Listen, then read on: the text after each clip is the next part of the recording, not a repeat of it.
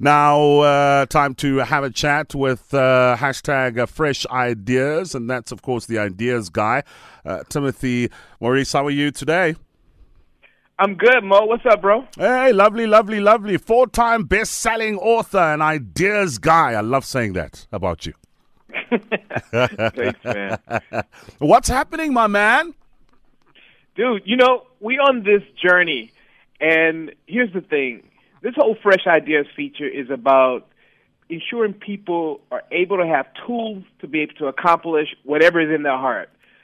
Make sure they're on the journey to accomplishing their goals and dreams. So we're doing a 3-part series. This is part 2 of how to build more confidence. So, by the way, let me ask you, at what point did you figure out you were confident enough to host a radio show?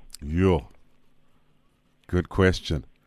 After probably on the 4th show. Oh, really? Yeah. What was it though? Was it feedback from the audience? It was definitely. I immediately got feedback just from the first link, but as nervous as I was on 5, but after the 4th day, I then really knew that my mother was right by saying that I was born for this. Wow. So it was from some internal sense of kind of starting to trust the bigger cause of the universe. What's interesting is that confidence, if you break down the word confidence, it comes from confidere, which means to trust firmly in yourself. To trust firmly in yourself. Yes. I love that. Extreme. Let's unpack this a little bit. Yeah. First of all, just like you, I was a nervous wreck when speaking or engaging audiences. I was one of those kids in school.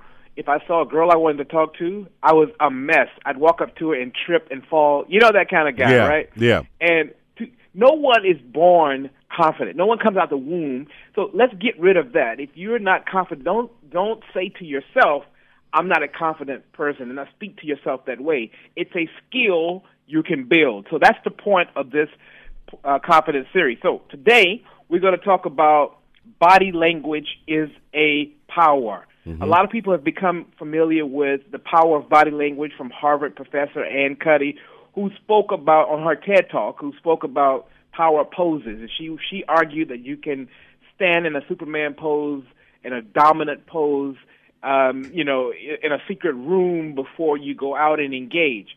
Well, that has been debunked, and scientists have ripped that apart. What they say is that you got to keep your body language alive and strong when you leave this back room and you go actually engage. So when you're in an interview, when you're presenting at work, or when you're in a space, in a networking space, and you have to engage people, you have to keep your body language strong. So let me give you a couple of tips.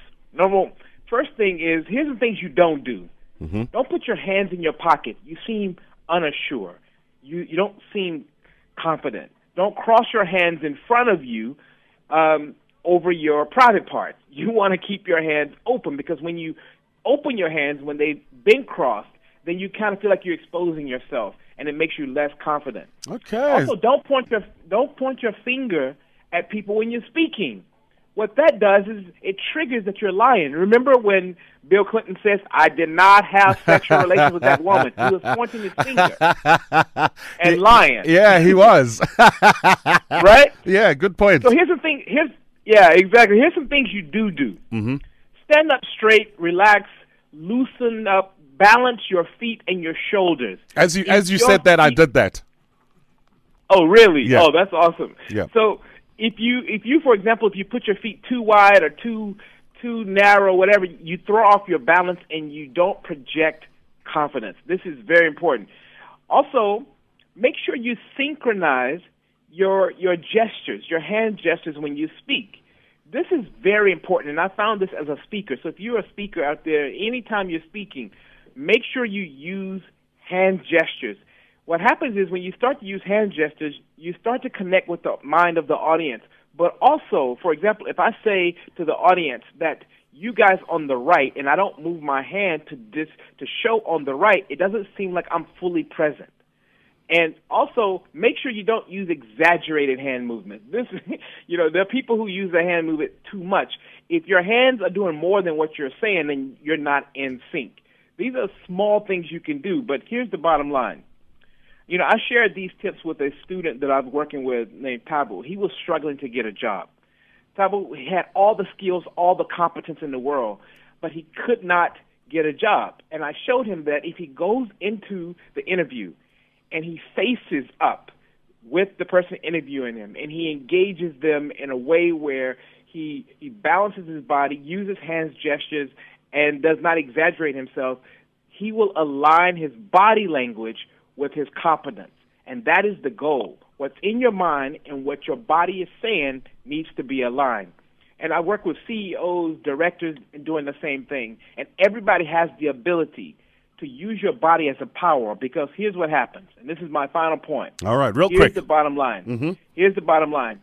That when your body starts to move, your mind opens up. The mind starts to make more connections. Neurons in the brain, your information cells start to make more connections. So as you start to move the body confidently, your mind starts to follow. The chemicals in the brain start to follow. So wherever you find yourself this week, if you find yourself struggling with confidence, start to move your body in a way where you can trigger the opening of the mind, and the mind will send those confidence signals out so you can get what you want this week. All right. The Ideas Guy, how does one follow you online? Go to Instagram, Insta Timothy, or we can chat on Twitter at Timothy Maurice, or go to my website, timothymaurice.com. All right. Great stuff. For news is coming up in a mo.